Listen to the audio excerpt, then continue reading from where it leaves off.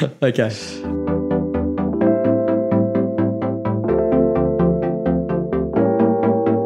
G'day everyone, welcome to Auto Media, episode 3.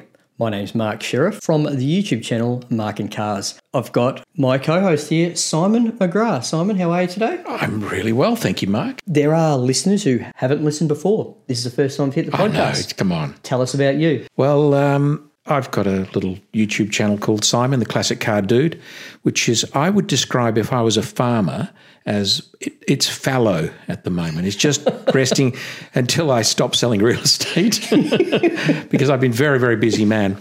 Interesting week. I bought that motorcycle in Sydney, the SRV Renacer, Yamaha. And so... SRV? V-twin? Yeah, V-twin. What size? 250. Yeah, okay. Because I know the bikes. I don't even have a bloody license yet, you see. So, like, I've got Is two this like your motorcycles. third motorcycle or second one? Second one. Yeah, I'm already onto I'm planning the third, you know. Yeah, okay, yeah. So I've got this motorcycle I just bought in Sydney, and so it owes me $2,000. And I thought, nothing, I'll get it home because, to get a car back from Sydney is about 1,500-ish because I've just had, I'll tell you about my new Volvo. It's arrived today as well. We'll come to that. Whew, there's a lot of excitement here, I can tell you, folks. Anyway, so, I've got an old bike. It's a 1998 twin Yamaha. It's a pretty thing. Looks like a shrunken Ducati with the orange tank and the orange fairing at the back. I know the bike. It's sweet. It might be orange, but I'm pretty sure. Didn't it start as like a shade of red? They look okay. So they made a silver and an orange one in the Renacer, but the SRV is also made with a more sort of burgundy upright. colour. Yeah, there's a green, a burgundy, a grey, and a black, and a white. Mm-hmm. And they're nowhere near as they don't look like a cafe racer. Yeah, I know the motorcycle. Whereas this one does look like a cafe racer. Yeah, cool. Anyway, so $2,000 invested in the motorcycle. And so I get a quote. I put it on Truckit. You have to be careful how you say that. Yeah, you do. Yeah. And to get it back to Perth from Sydney, the quotes varied from $980 to $1,450. This is for a motorcycle that cost me $2,000. What are you going to do? A mate of mine has bought a semi-trailer in Sydney, and we're just trying to see how we can sort of package it and strap it and get it home. And I might end up having to bite the bullet and send it home for $980 and just suck it up. Look, I want to give the listeners some references here that are relevant to the life they live. So Sydney's 4,500 kilometres away. Yeah, we're talking distance LA to New York.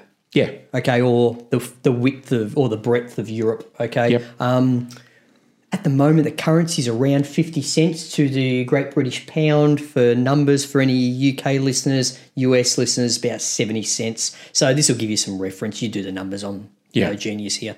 Okay, so anyway, so I'm sort of trying to get some value on transport back to Perth.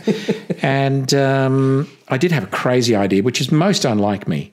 And that was to no one would agree. Give it to a bike shop in Sydney. Yeah. And then this is a guy who doesn't have a license, remember? Yeah. And then ask him, say, I'm going to ride this to Adelaide. Now, your job is to, get it roadworthy and licensed such that I can ride it from Sydney to Adelaide and not rush myself. Like, maybe did a bit of fruit picking on the way and the odd job. You are so semi-retired. Look, mentally, yes. But people keep asking me to do things, Mark, and I'm sick of it. Yeah, like riding motorcycle across Australia. So look, that's in my head. I'll give you a reference. Back in 91, I rode a Yamaha XV250, the old Virago. Remember them back in the day? Well, right? this has the same engine, but twin carbs and different cam. Yeah. Anyway, I rode that from Sydney to Perth. Right, so 130 k's, flat stick tailwind down, right? And it was at the start of January. Like to give you some perspective, along the way between Nullarbor, Port Augusta. Yes. This is the middle of Australia, and this is the middle of nowhere, right? Yeah. There's the Yalada Roadhouse, and it's... I know that well. Yeah, okay. So you know what I'm talking about. I waited there 4.5 hours because it was over 48 degrees Celsius, right? And as you put the fuel out into the motorcycle tank, it evaporated. None of it was going into the tank. So I had to wait till the temperature dropped so I could actually fill the tank. And I only had 230 k's range, so I was stopping every 5 minutes, it felt like, when you're riding across Australia, right? It was funny. An adventure that you do when you're, how old was I then? 20, you know? I was driving across the Nullarbor in an Austin Healey 106 with a group of guys. There was about probably 10 of us in big Healeys. And, okay. And one of them did a cylinder head in his Austin Healey 100, which has the old what's called the Atlantic 90 engine in it. Sure. So we're like stuck in the middle of nowhere. This is like just nowhere. Even the snakes leave town, you know. Anyway, so we walk around the back of the Yalata Roadhouse. Yeah. And there's an Austin Atlantic. You're kidding me? No, serious. So all of us, 10 guys, get to work on taking the cylinder head off this thing, and we open up the valves and we get, with a hammer, and we get them all to work, and we think, oh, Jesus, it's worth a go, So we use the cylinder head off this wreck, which was just at the back of the Roadhouse, and and the old head gasket, put it all back together, and that car drove to Melbourne. To give everyone some perspective, that's probably about 1,800 k's from there, I reckon. Easy. Yeah, 1,800. So what's 1,000 miles? 1,100 miles? Yeah. So a bit over. Yeah, with a cylinder head totally wreck unknown to get the set to release the valve. Yeah. Classic. Hey, you know what time it is? It's time to talk about Koei Kyoto watches. I love this bit. Yep. This is our episode sponsor. Look, Kenji from Kyoto, have a look at that beauty got sent me this week. Oh, that's very pretty. Emerald green. It is. It's an emerald green face with gold letters. I like that. Yeah, it is very sharp. It sort of screams 1960s, early 60s. And that's the style of his watches, right? Yeah. It's a watch brand that was established in the historic city of Kyoto, which I understand you've been to. Yeah, that's the city of temples. It is. And it's gorgeous. The brand was created with a vision of appealing a classic design from Kyoto to the world. All the watches are handmade in Kyoto. Wow. It uses Seiko quartz Internals. movement. This one does. Yeah. The other one I had has got an automatic. $279 free shipping anywhere in the world. Do you reckon he's going to send me one? Do you think he's going to do that? This is, why don't you try it? I love this thing. Yeah, this is a good looking watch, isn't it? He gets all the booze and the girls. And it's actually quite a small watch. It's works good for my petite little wrists. This is very feminine wrist you have there, sir. It's magnificent. And, look, he knows his market. And anyway, so Kenji there keeps sending me watches. They're crackers, and it's gorgeous. It's a good looking watch. No, I think it's beautiful. Also, if you're appealing to the Japanese market, well, then it's even more appropriate for its size. I prefer this. I'm actually against those great big submarine watches. Sure. I can't think of the brand, but there's one of them that goes to the bottom of the ocean, doesn't blink, that sort of stuff. Hey. Beautiful, Mac. Well, look, we've actually got someone else sitting here with us who has been incredibly quiet, and I can see he's busting to talk to us, right? I'd just like to introduce Ajmal, the flat cap driver. Thanks for joining us today, Ajmal. Hello, thank you very much for having me on. And I didn't want to just interject in and people would go, who the hell's that? Where's that they voice are come now, from? Actually. Yes. But I was just going to say on that voice, on the watch thing that you were talking about, I agree completely because the watches are quite bulky. Yes. But when you were saying that, the one that goes, I'm wearing an Omega Seamaster, but I've had it...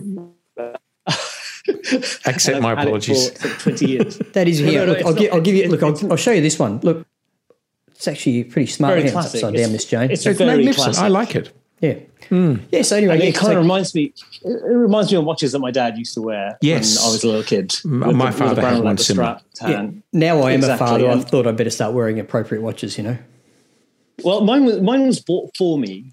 Oh, nice. My Seamaster, and probably about nearly 20 years ago. Oh, good one. So I've had it all this time, and it doesn't really have massive sentimental value. I just like it. Yeah, okay. And everybody, my wife makes fun of me because I wear an Apple Watch as well. Oh, you've got a watch on each wrist. What on each wrist? That's tragic. Mate, this could be a thing. He's got a backup. Yeah, I know. This is incredible. But what happened was I like analyzing data, so I like that about my watch. But as a watch, it's a bit rubbish. Yeah. So I like my Omega. So I put that on, and I want to look at the time. I want to look at that. So my wife makes fun of me because when I'm looking at a message on my Apple Watch, she asks me the time, and I always. She's an evil woman. The time. Yeah. Oh, yeah. You got to keep she her just there. sits there. You know when you. Exactly. As soon as I say this time, I know exactly what she's done. I look at her and she's just laughing. She knows you. Classic. So, Ajmal, tell us about you for listeners About who me? don't know you. Well, I guess I was just, I'm a technology consultant to all things customer experience, contact centers, things like that. So I've done that for a really long time. But a couple of years ago, just a drunken conversation in a pub with a friend of mine who's like a managing director of a really big company, and he said, I've really fancied a 911 for so long, and I just said to him, they're so cheap these days, they're so easy to get hold of. Let's just go on AutoTrader, the website over here, the app that you can just pick a car from, and we sorted by. I looked for a manual 911 with an MOT, which means it's road legal, hardtop, 2-wheel drive. And I sorted by which is the cheapest one. And I went, look at that cheapest one there. I bet you I could buy that tomorrow and I could run it for a year without it breaking the bank. So the next day I just run and collected it. I didn't. I phoned the lady the next day who owned it. And I said, oh, can I come and see it? I went to see it the next day with my hangover. On the way there on the train, I started reading about IMS bearings and all sorts. I don't know anything about this. And I'm like, what the hell? So I just ignore all of it. Ignore all of that. I just think, I don't care. I'm just going to go and have a look. I get in it to have a little test drive, and the brakes fail after 10 meters. So I press the brake pedal, go straight to the floor, fluid everywhere. And I said to her, look, I'm really sorry. I can't make you an offer. It was for sale for £10,000. Oof. Yep. Okay. Yeah, you're right. It would have been the cheapest. Yep. So I said, I can't make you an offer. I don't want to insult you. And she was a really genuine lady. I really liked her. The car was quite rough. And she said, look, I'll get it fixed. Contact me in a couple of days and let's talk about it. So she sent me a message saying, it's all fixed up. Come and test drive it and let me know what you think. And bear in mind, she's like 3 hours away on the train. Yeah. Okay. So I messaged her back saying, look, here's the reasons why I think it might be a bit of a risk. And here's my offer. What do you think? And she went, I'll accept that offer if you're happy with it. My offer to her was £6,500. And she just said, I want rid of it. And she said, come and test drive it. And I messaged her back saying, I can't be asked to do that. I'm just going to transfer you the money and get somebody to pick it up. So I transferred her the money that day. I've done worse. Yeah. I was about to say, this is right up Simon's alley, this whole conversation. I feel like I'm in the twilight zone here. But I just phoned somebody locally. I looked them up on Google. There was a guy in the next village who would go and pick it up. He delivered it on the Friday, and that was my first drive of it. And obviously when they did the brake, there was a brake pipe that failed. They didn't bleed the brakes properly. So the first drive, I went to do a turn and the pedal was soft and it went up the curb and into a hedge. That was my first movement of it. Backwards or forwards? But what one of my friends said to me is, oh, this is all YouTube material. You should be having a YouTube channel. So that was the first video I was about to make. This is me getting into my new car. And I went straight into a hedge. Yeah. But that's been my journey. And then I became this flat cap driver. And I just told my story about how you can easily get into 911 ownership. We used to be able to. I did. Used to be able to, yes, because since that time, the price has gone up quite a lot. But since then, I did the same thing with buying a 1966 Porsche 912. And that kind of worked out okay. And then just a couple of weeks ago, I did the same thing where I went and bought a really cheap Porsche Boxster. And I drove it for the first time yesterday. I bought it for £2,200. Wow. When you say it kind of worked out okay, does that mean you can rationalize it with your wife? Is that what it means? She says she doesn't care as long as she doesn't have to hear about it. Okay. So if I ever start saying, oh, you never guess what happened today, and I start doing it, and she'll just stop me and go, you know what the rules are. I like this girl. What a classic. A girl with rules. But that's my journey. And I've been doing that for 2 years now, and I don't have a massive following on YouTube, but I've done a few podcasts. I've been to a few events, and I've not done the clickbait stuff. I've not gone and hired a Lamborghini with a chrome wrap and flames coming out the back because that gets you hits. Can you? You probably can. Yeah, there's a Lamborghini dealership in the next village from me. Because literally every time, so it's about a 10-minute walk from here. In the next village, there's a dealership. It's a Lamborghini, Bentley, Aston Martin dealership all in one. And every day you walk past it, guaranteed there's a YouTuber picking up their new Lamborghini. Is it right? I am not kidding you. You walk past it. There's videos. There's people there going, Shmi was there recently. Ah, okay. Yeah, so he was picking up his.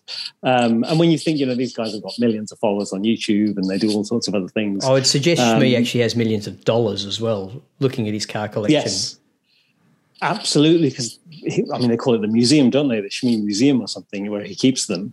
So I've not really done that. I've just carried on doing the same old thing. That might push the threshold with the wives' rules, though, if you started to get to that caliber, I'd imagine. Yes, because, what's pushed...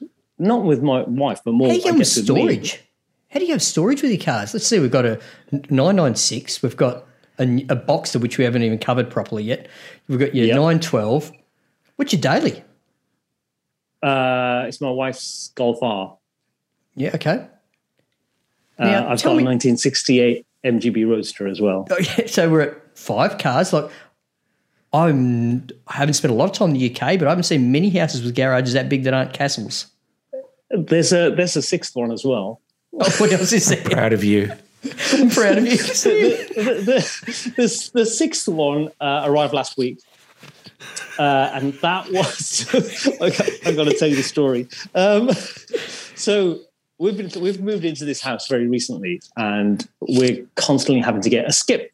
Is it called a skip over there? Yeah, they are. So just basically a big bin to put your rubbish in. Exactly, but where we the bush finger. Yeah, whereas over here you can't get the big metal ones because of where we are. So it has to be one of those synthetic bags. Oh, you yes. can get a ton, a ton and a half of waste in it. Sure. But they cost £200 each. Each time you get one, it's £200 or £250. And we've got lots and lots and lots of stuff to clear. And I just said to my wife, but why don't we just have a cheap estate car? To take to the tip or something, is it? Go to the tip, yeah. And she went, that's a good idea. Would you buy a Vauxhall or something? So on Saturday, I'm sat looking on eBay, and there's a VW Golf Estate. Sort by cheapest, no doubt. When I bought my Porsche 912, I sorted by distance. Okay. The one nearest to me. Because I'm lazy. So I sorted by distance, and there wasn't one near enough. Yeah. But then I found one for sale for £350, and it was about 50 miles away. So I phoned the guy, and I said, I'm interested in this car, and this is what I'm going to use it for. And he said, look, it's horrific on the outside, but it works. And I went, that's all I want. And he went, well, you can have it for £300. And I went, okay, but I don't know how to get it. And he went, I could be there in an hour. An hour later, I had this car. Again, so I've done where are you storing these cars, Ajmal? Okay, so I've done 3 runs to the tip, by the way, already. So I've paid for that car already. Yeah. Oh, you're so far ahead. It's not funny. Yeah. How much? How much does it cost to dump rubbish at the tip? £1.50. Bargain. It is a bargain. So costs more in fuel. Exactly. So I've done that. But the storage, so my Porsche 912 and my MGB Roadster are in long-term storage. Yeah, okay. So I pay £100 a month for each of those. Mm-hmm. And it's secure storage. My insurance company knows about it. And is it close enough that you can, I want to use it today, or is it you got to plan a couple of days ahead to get hold of it?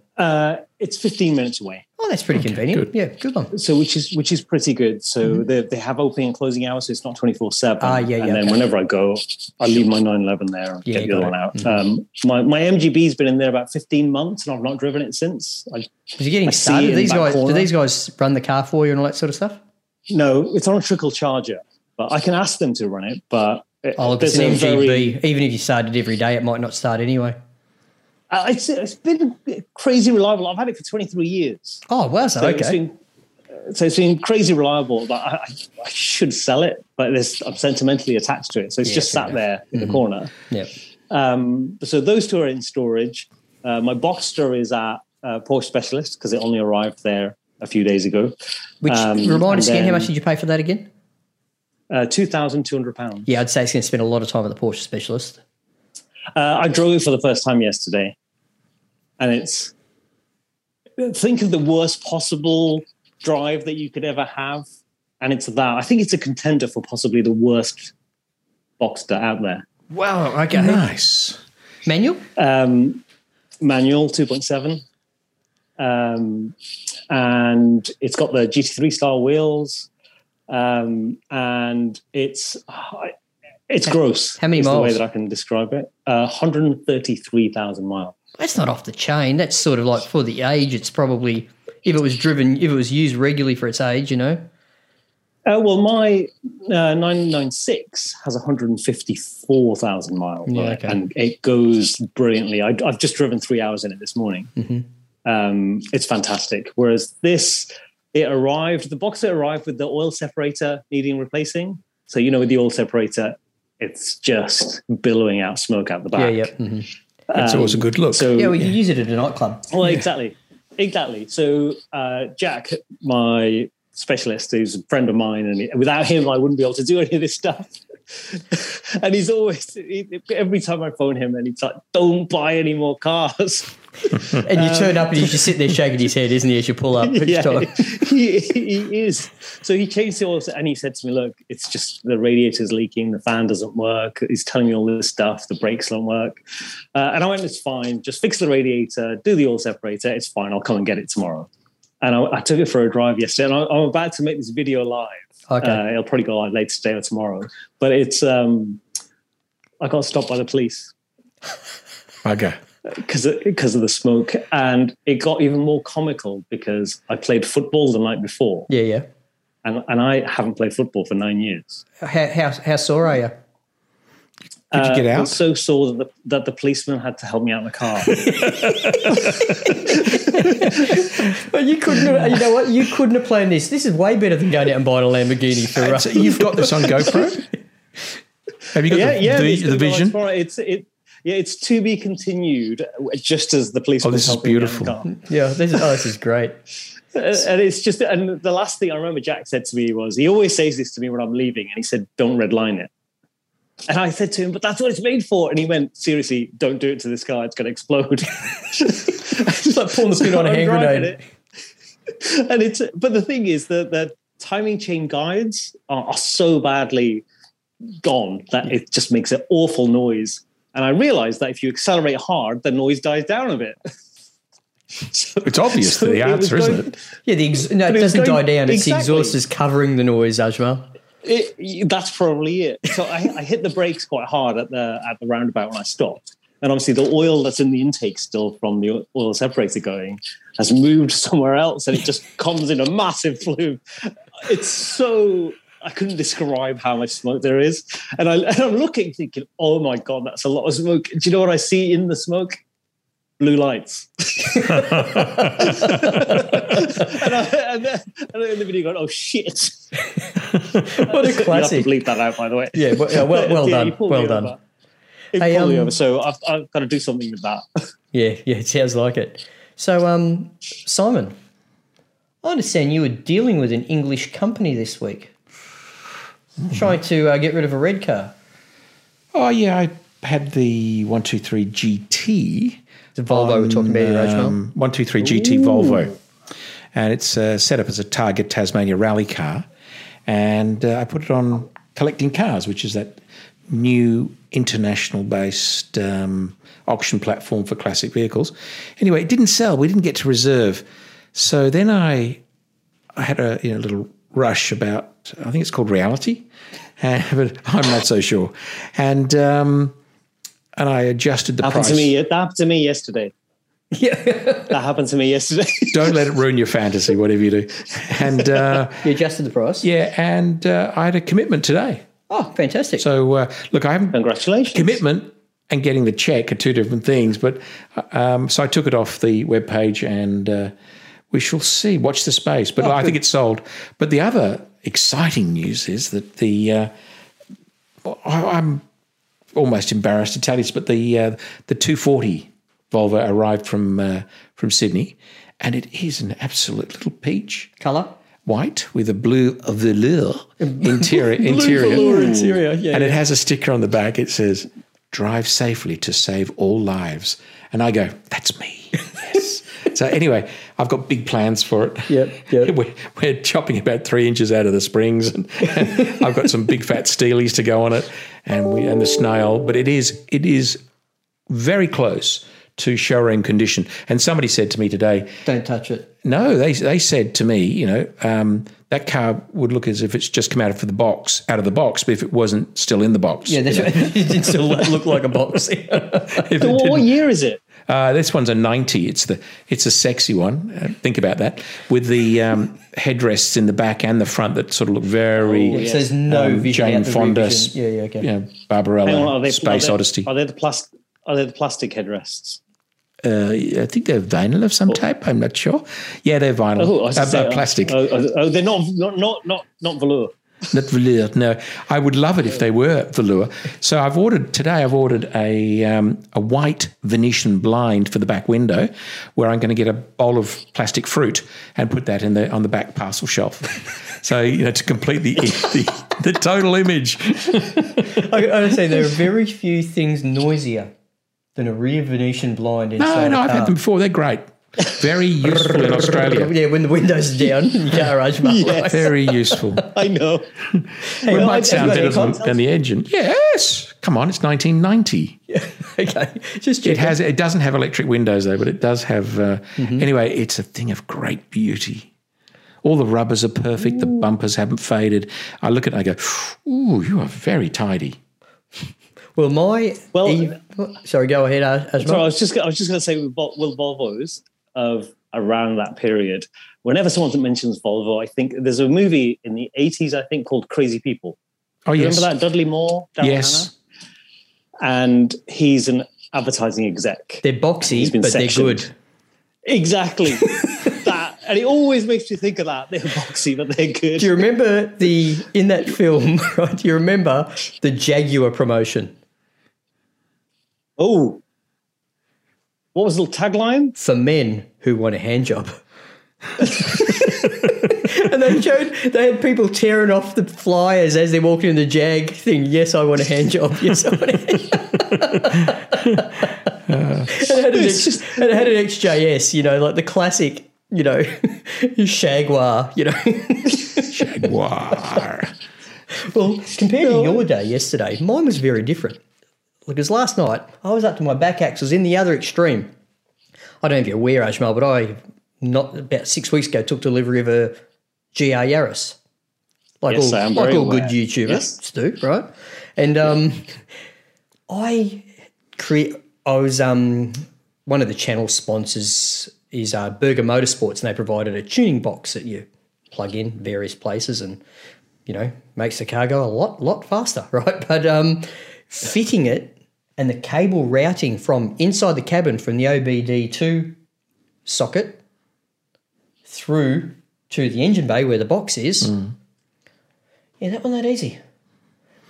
All the hot stuff of that motor is at the firewall, right? And you can't get in there anyway. And I've got little hands, and I'm up to here, up to my past my elbow, trying to just reach the firewall behind the engine. I think there's got to be a better way. End up going through the window seals. Really? Yeah, and then up through the quarter panels, through the weather stripping. You wouldn't even see it in there, but it was the only way I could get through the car. I used to actually work in car electrics back in the 90s, Ajmal, so I've got some experience in climbing in and getting solutions to these problems, but I'll tell you, there is no way getting through that firewall in that car. It was impossible. Like I spent 2.5 hours in the garage last night just because I'm trying to film this as an instruction manual for people to buy these for the company that supplied it to me. And I'm just thinking, oh, God, I look like a bloody amateur here. I can't do this. So, honestly, I was up to my back axles just trying to get this cable through, and I left the wife's car in the garage as well. So I couldn't get the door open properly to climb in under the dash. Sounding really good. No. Oh, yeah, it's just one of those. You one of know, those evenings, Mark, yeah. I have none of those problems with Just 'cause you my don't do it. 30-year-old Volvo. You could, like, pick a hole, any hole, they're in the dashboard. You know, Yeah, anyone you want. Any hole is a firewall. goal. Yeah, Yep, got it. Yeah, there's a right. hole. Yep. Yep. No, that's how the aerial in my Porsche 912 is routed. It's a big fat cable. Someone stuck one on the roof. Obviously, really? period incorrect. Yep. Hole in the roof, just above where the rearview mirror is, and then you just see this big fat grey cable Going along the with windscreen seal. going along the windscreen, down the pillar, Class. down under the dash. That's right up your alley, though. I would not expect anything less. Now, my 912's not bad. My 912's not bad. My 996 is not bad. It's just the rest. It's okay. I just want to do a quick review of last week's podcast. Beautiful. Ajmal, we actually had a conversation with a young guy, Marco, who works at Porsche Centre Perth, West Australian Perth, not Scotland Perth. And he started his career as a 16-year-old apprentice in the workshop and is now a salesperson in there. So he's about 30 now, so he's been there a long time, right? So it was a pretty interesting conversation. Oh, yeah. He was a lovely guy. Yeah, had some amazing feedback during the week. A lot of people really enjoyed it. You know, and we sort of shot from the hip, and I've got to say, this is a much more organised podcast this week compared to what we did last week. But it was anyway, regardless, it was just to let you know, Simon, we had some good feedback and Very nice. It was well enjoyed. We tried to find out how we get a GT3 allocation at a Porsche Centre, but he was pretty cagey about that, wasn't he? He was giving away no secrets. Nothing. It's easy, isn't it? You just need to have bought a previous 3 GT3s. And then you're top of the That list. is the easy way. There's no doubt that will get you in the front door, right? But Because I have a problem with that, the allocation, because imagine, it's your ultimate. That's the car that you want. You go, you work really hard, you get all the money together, and you think, yes, I've arrived. You go to the dealership and go, I want a GT3, and they're like, get lost, we don't know who you are. It's very unfair when it comes to that. When someone wants one, it only happens if you've already got money, you've already bought new Porsches, and you're on some VIP list somewhere. yes, so unless you bought a Cayman, a Macan, and a Cayenne, or like you said, a couple of other GT3s, you just don't get a look in. Yeah, absolutely. And I can't understand that model. I don't know. It seems to work for them. There's a case. Australia is so over-legislated. We have a nanny state. I'm sure there's a law somewhere that would defend that as discrimination, and you could Inevitably. But you know what? It's the last Porsche you'll ever get. That's right. Isn't it? Well, Is that bad? Yeah, look, it might be. Simon came very close to actually buying a Porsche while we're in that dealership. Oh, look, last week. I Were you still half a starter on it. I'm still half a starter. It is It magnificent. was a 997.2 PDK Carrera white. White. With stock rims and just Yeah, it was very nice. exquisite.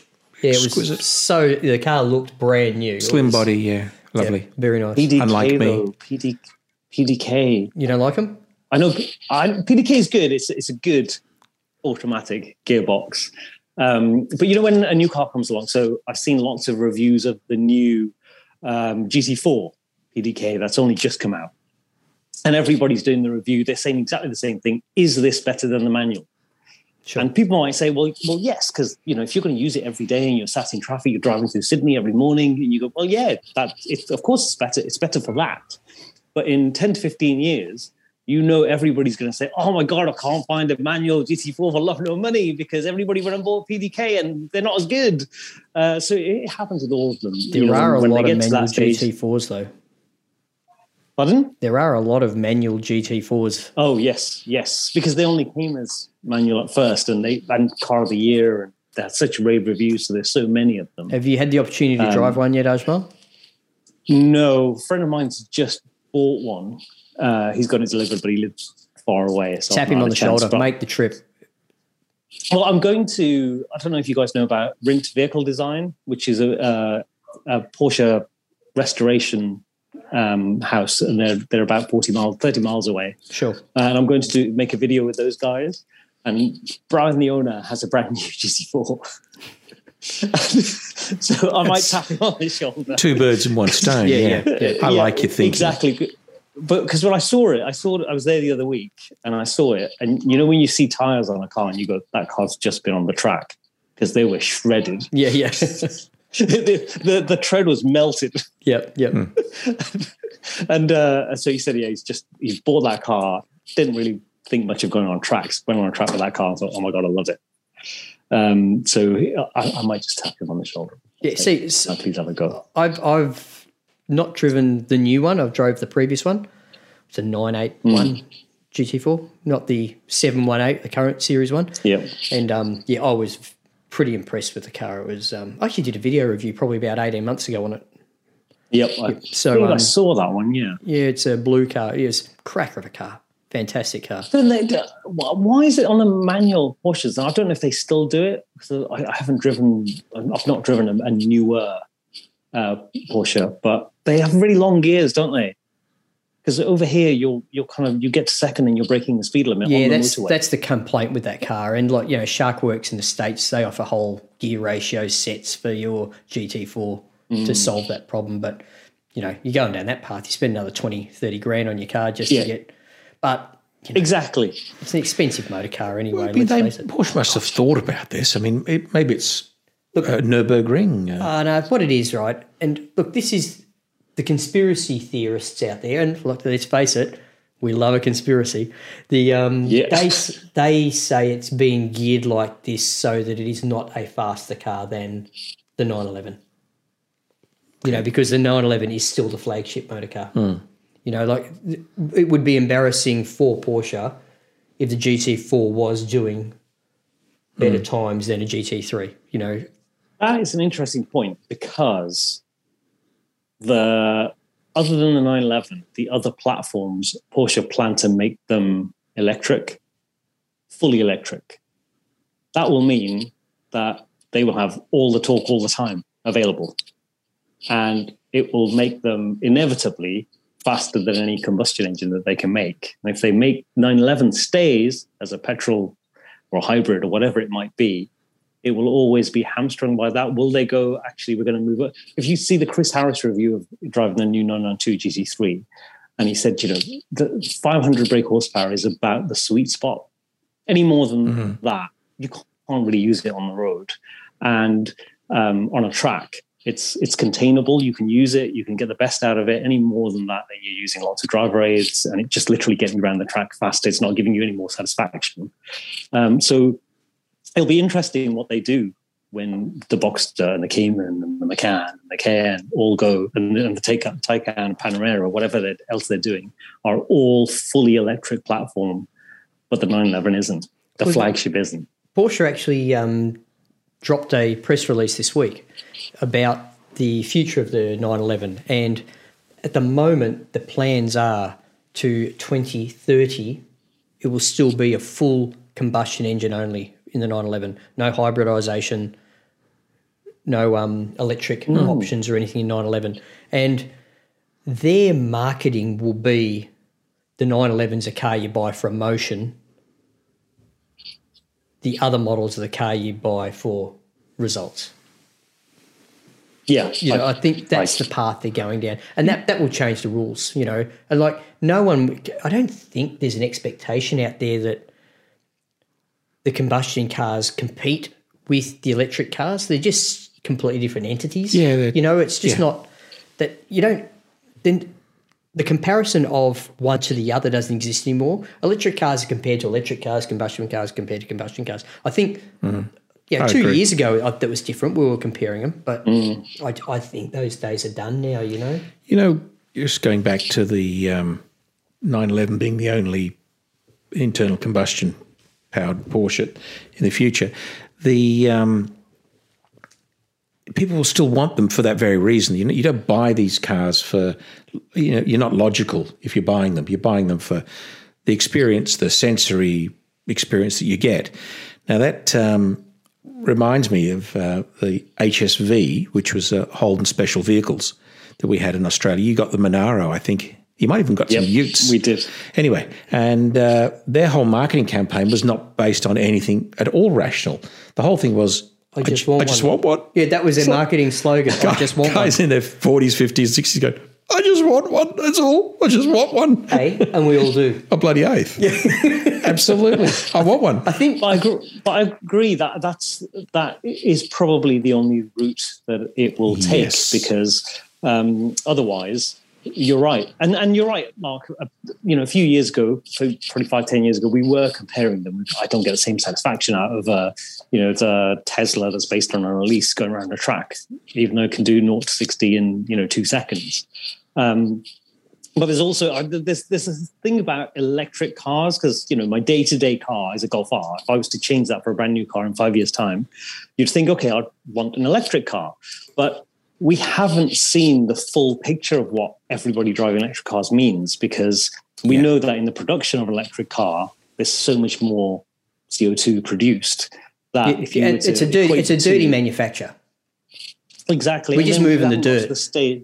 Exactly. And we haven't got to the stage where all of the batteries are end of life and there's no industrial scale recycling. What kind of pollution does that produce? And also, the production and recycling of electric cars takes the pollution from inner cities somewhere else. It doesn't take it away, it takes it somewhere else. And when someone says to me, oh, should I get an electric car? And I think, well, if you're just purely thinking of the environment and finances and things like that, keep driving the car you've got. That's the thing that you can do. Yeah. The resources that are already tied up in that asset, the longer you make that asset live, it's taking away the need to replace it, which is the really important thing. Yeah, I think it's a foolish economy. I look, when it comes to this topic, I'm sort of mixed from multiple levels. Like Simon and I have discussed it in podcasts in the past, and I am trying to prompt a electric part of our podcast conversation each week, that we talk something to electric cars, right? I'll tell you off about that, but go on. But it's because there's some inevitability about it, more so for you, Ajmal, where you live. Like realistically, we're probably 10 years behind the UK in infrastructure. There is no, you guys are getting it shoved down your throat, with this whole 2030, no more internal combustion only cars to be sold in the UK. Europe have got their rules that are coming, etc. Right? So we're not. There's not even an interest we don't even get subsidies to buy electric cars in Australia. I think there's going to be something slightly. You're going to have a similar problem to what they do in the US, and that's range anxiety is a bigger thing. Yes, the distance between places is so huge that you just think, well, actually. If I get caught in between somewhere, but also... I think it's getting diminished, though. I think that range anxiety, people are getting an understanding that, like, in my car, in a modern car, you see how much range you have left from your fuel calculated off your previous consumption, right? Or however long, I don't know, however the formula works at that moment in time. And that diminishes through the week or month or how often it is that you fuel your car. There's definitely, I think, people are more embracing the fact that every time they leave home, they've got a full tank now. And let's face it, most modern electric cars, their ranges are equal to, if not greater than most petrol cars now. And more, especially in places like Australia, where we all have large homes with garages and that sort of thing, we don't all live in apartments and that, the actual opportunity to have that charging facility in your own home, in your own garage, is greater than it is in a lot of other higher density living places. Sure, this is different in your city, Melbourne, in your city, Sydney, of course. But I don't think that, like, I saw today or yesterday, I was reading an article about, it might be a new Mazda car, the CX-3 or CX-5 electric car. It's only got a range of like 320 kilometres. That's pretty good. Well, a Tesla's like 500 and 600 Ks, so, but their aim is you only drive it for the day and then you put it on charge when you get home. So I think what will happen is people will buy these cars. They'll be happy with the 300 to 500K range daily, because that's it. Yeah, every time you charge it, it's full again.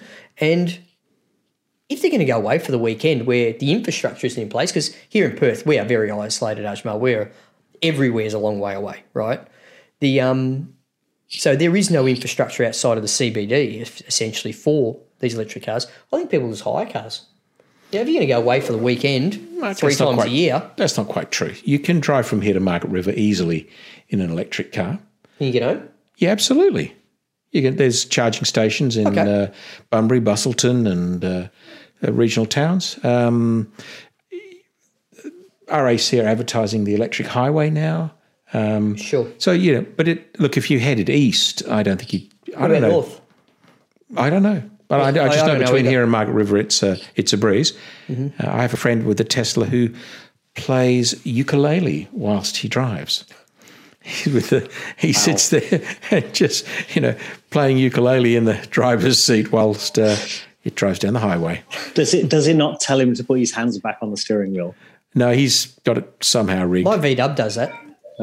I've got that whole driving aid stuff in my VW Tiguan, or my wife's VW Tiguan. And we use it all the time for our long trips. And, you can't go longer than about a minute. It tells you to put your hands back on the steering wheel. It's a pain in the bottom. Your Golf would have the same on the Golf is, we bought that in 2017, so I don't think it's quite there. But I know the Yaris GR does, doesn't it? A friend of mine has one.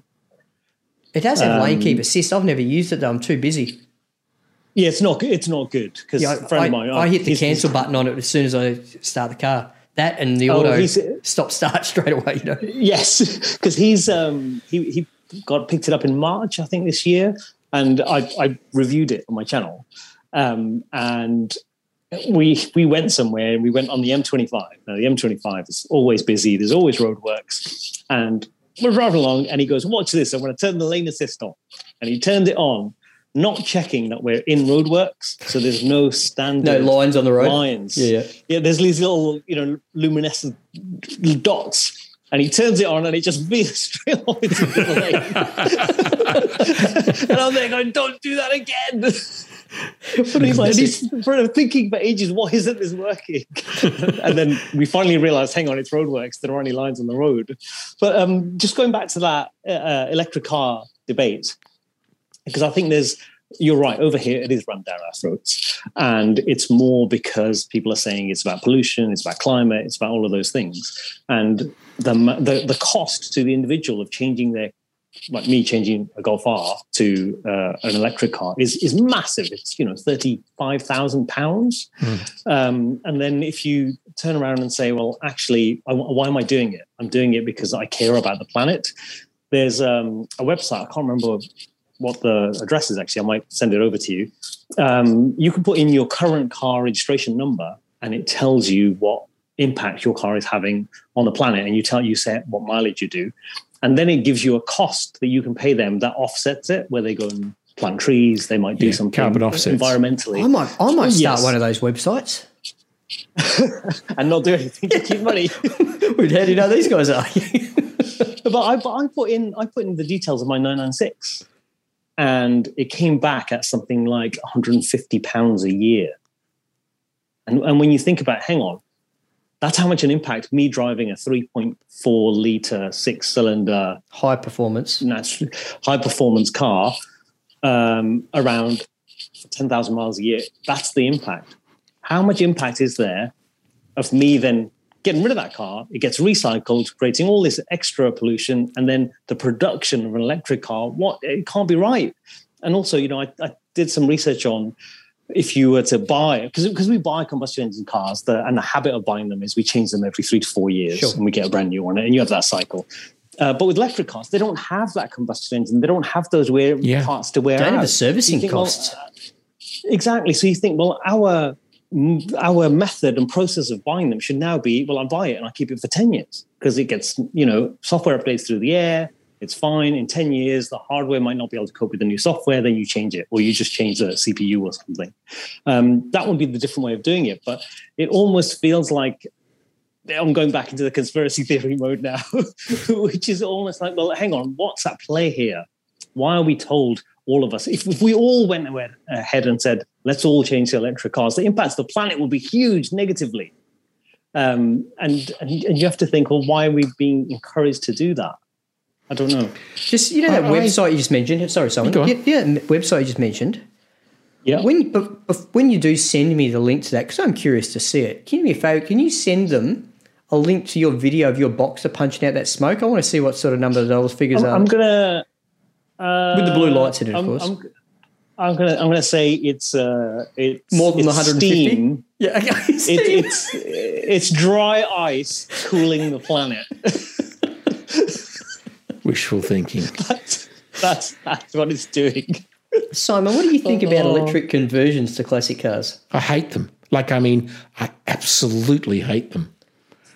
And the reason is that the petrol engine is a huge part of the classic car.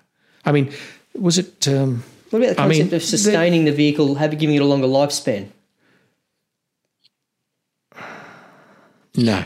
I agree with you. I'm just curious. I don't buy it. You know when... what was the prince that married Meghan Markle? Harry. Okay, so Harry drives off in an electric Jag or something, was it? And I'm going, and look how his marriage has worked out. Seriously.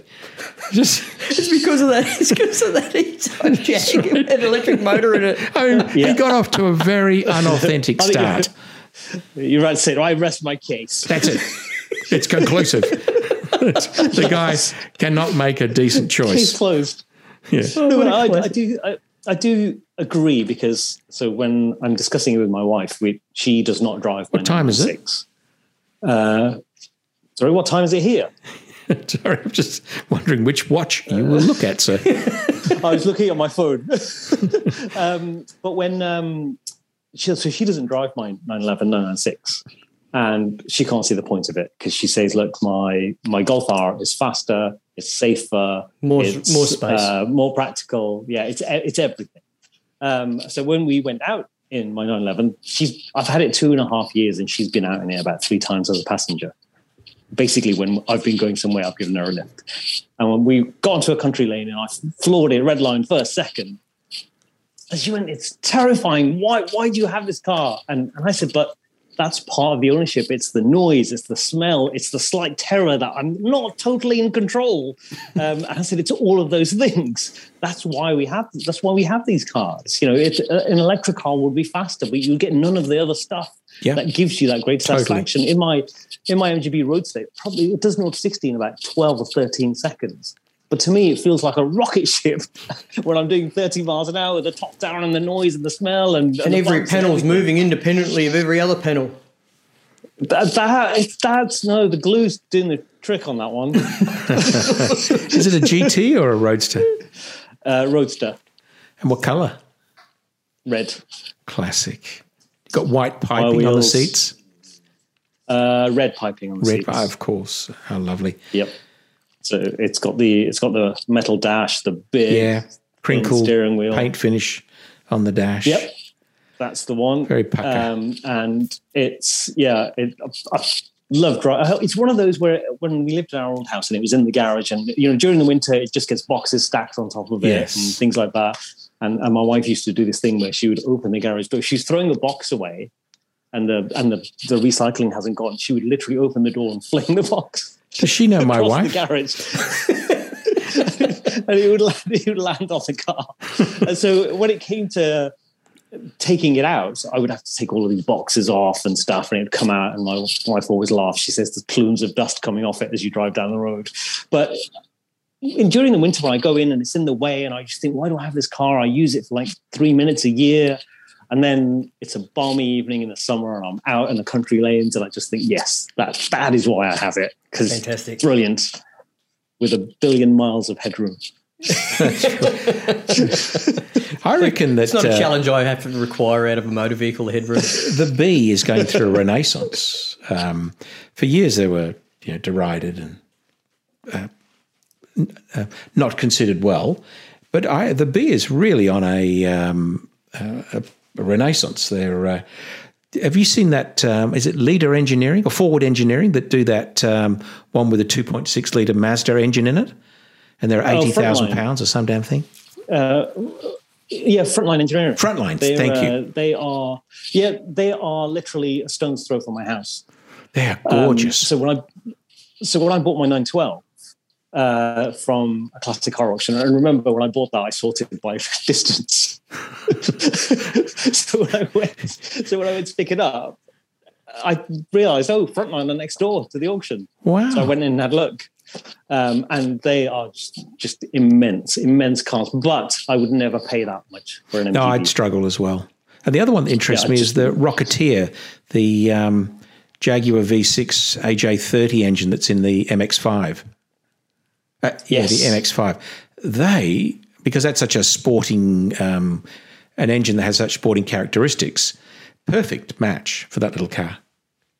Yep, absolutely. And I quite like that. I quite like the kind of modern engine that makes all the noise and the characteristics and the feel of a classic car, but so much more drivability, reliability, parts availability, and that longer life that you were talking about, Mark. You've suddenly given this car a massive lift in terms of, you could drive it to work every day.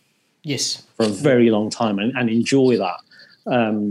But going back to the conversion of classic cars to electric, I feel like you're taking away the thing that makes you want to drive it.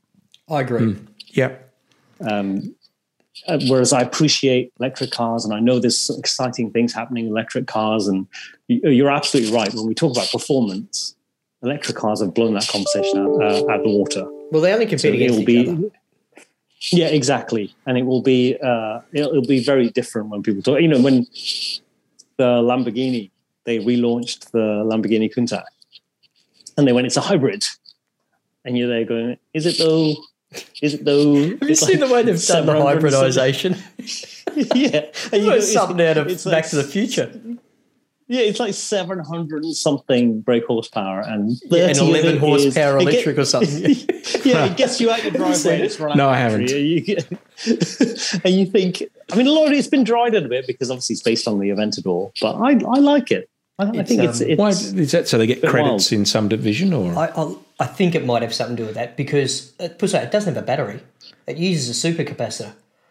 Okay. Right. And look, that was like when Aston Martin rebadged those smart cars so they could bring down their average miles per gallon. Yeah, or the CO2 rating. So that's it. Yeah, that's it. Yeah. I mean, how cynical is that? Anyway. Well, that's it. I feel like that's going to happen with the whole Porsches all going electric and 911 going. That's right. I think the German companies already have to do that, don't they? They've got to have an average CO2 emission per vehicle, not each vehicle independent of each other, something like that. Anyway, and that's why you've got all those horrible front wheel drive BMW 2 Series things and all that sort of thing now. So, Ajmal, tell us, what's your dream daily car? Well, because I've got two small children, I've kind of got my dream daily, which is a Golf R. Oh, I thought you were going to say the other Golf Estate. No. Although I do love it. I mean, when I sent the photo of it to my Porsche specialist friend, and he went, "Oh, stop buying other cars." And then in brackets he wanted me, but that's totally dope. Yeah. And it's just because it's so gross inside. Because the guy was a builder, handyman type person. And obviously, I gave him no opportunity to clean it. Yeah. It was just like, just bring it over to me, and he brought it over. And every panel's got a knock in it. It's the total base model. So it's the Golf Mark 4. It's got no AC or anything. Well, it does have power steering, electric windows all around, and a working electric sunroof. So it's pretty out there, pretty plush. But then, and it's so disgusting inside, and I feel like I should really clean it, just because when you buy a car, I'm just going to throw stuff in it. But sometimes you don't want somebody else's dust in there. Does that make sense? I don't want it to be I don't mind if it's my dust, but it's somebody else's dust. Are you familiar with a couple of guys here in Australia have a YouTube channel called Mighty Car Mods? No, not heard of them. It's a pretty big channel. It's like been around for a long time. Yeah, about 12 years or so. Like we're talking millions of subscribers. They're wow. Yeah, they're a big deal here in Australia as and they're guys who do work on cars, themselves. They take on projects. Yeah, that's right. Yeah. That's those stuff. Anyway, they love JDM stuff. There's tons of it, right? It's not all they do, but they do love it, right? That whole 90s to early 2000s era. And they always refer to, they always buy cars off like Facebook Marketplace, or we have a thing called Gumtree, which is a free Yeah, same Craigslist. as we got over here. Yeah, okay. And that's the sort of thing places they buy the cars, and they always refer to when they buy the car how bad the smell of someone else's ball sweat is in the driver's seat. So one of the first things they always do is rip the seats out of the car because they reckon they're manky. No, that's exactly what I was thinking. And it's just, I mean, you're saying about modifications, the mods. There's a guy up the road. He's a fabricator, and he's a big VW nut. He's got a Beetle with a Subaru engine in it. Oh, yeah, he's sure. always modding cars. And I had a drive in a Polo bread van. Do you know the VW Polo Yes. bread van from the early 80s? And he's put a new Polo GTI engine in it. Okay, yeah, good one. And I had a drive of it. Oh my God, it's like a rocket. It's so sensitive to the throttle. Anyway, I went to show him this. So I went to the tip, and on the way back, I thought, I'll show him this Show Golf. off. And he came out, and he had this look on his face, and you know where you can't decide what someone's thinking. And he just had a look, and he turned to me, and he went, "Can I turn it into a pickup?" and I went, I want to say yes, but my wife will definitely divorce me if I'm driving around a pickup. I've got a Sawzall out the back here. Let me just go get it. He would literally just carve it off, put a cab on the back, and go, "There you go. See you later." Classic. That would have been amazing, but no, I can't. So I've said he's already said he's going to buy it off me for the amount I paid for it after I finish with it. Oh, yeah, good one. Good one. Sweet. So, look, we've covered a lot of topics this evening. It's afternoon for you, evening for us. The just Checking the time, son. yeah, which one? That's right. In Moscow, In it 17 is. time zones on my Apple Watch. Yeah. Here it is 3:10, and my Apple Watch battery's died. Please tell your wife. So we've covered quite a few topics.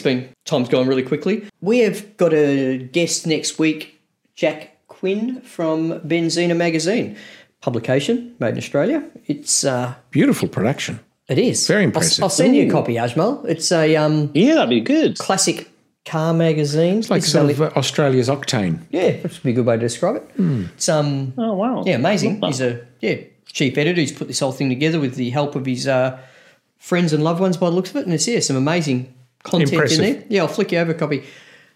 Yeah, that'd be good. He's also helping out with this week's episode, so we've got 2 copies to give to listeners out there that leave an Apple iTunes review for our podcast channel. So please leave a review, DM me, Mark in Cars, it's Mark with a C, on Instagram, Facebook, most of social media platforms. You'll find me. Let me know you left a review, and I'll send you out a Benzina magazine.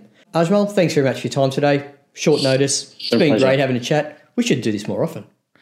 We should. It was an absolute pleasure. Really enjoyed you, Ajmal. Thank you. Thanks very much. Can't say the same for you, Mark, but never mind. Will you shut it up? Yeah. Oh, yeah, okay. Thanks very much today, Simon, and thanks everyone for listening. Keep those cards and letters rolling in. Yep. Keep and all. Yeah. Preferably the cards with cash in them. That would really help out. the You're channel. getting sick of watches, is that right? And Yeah. booze.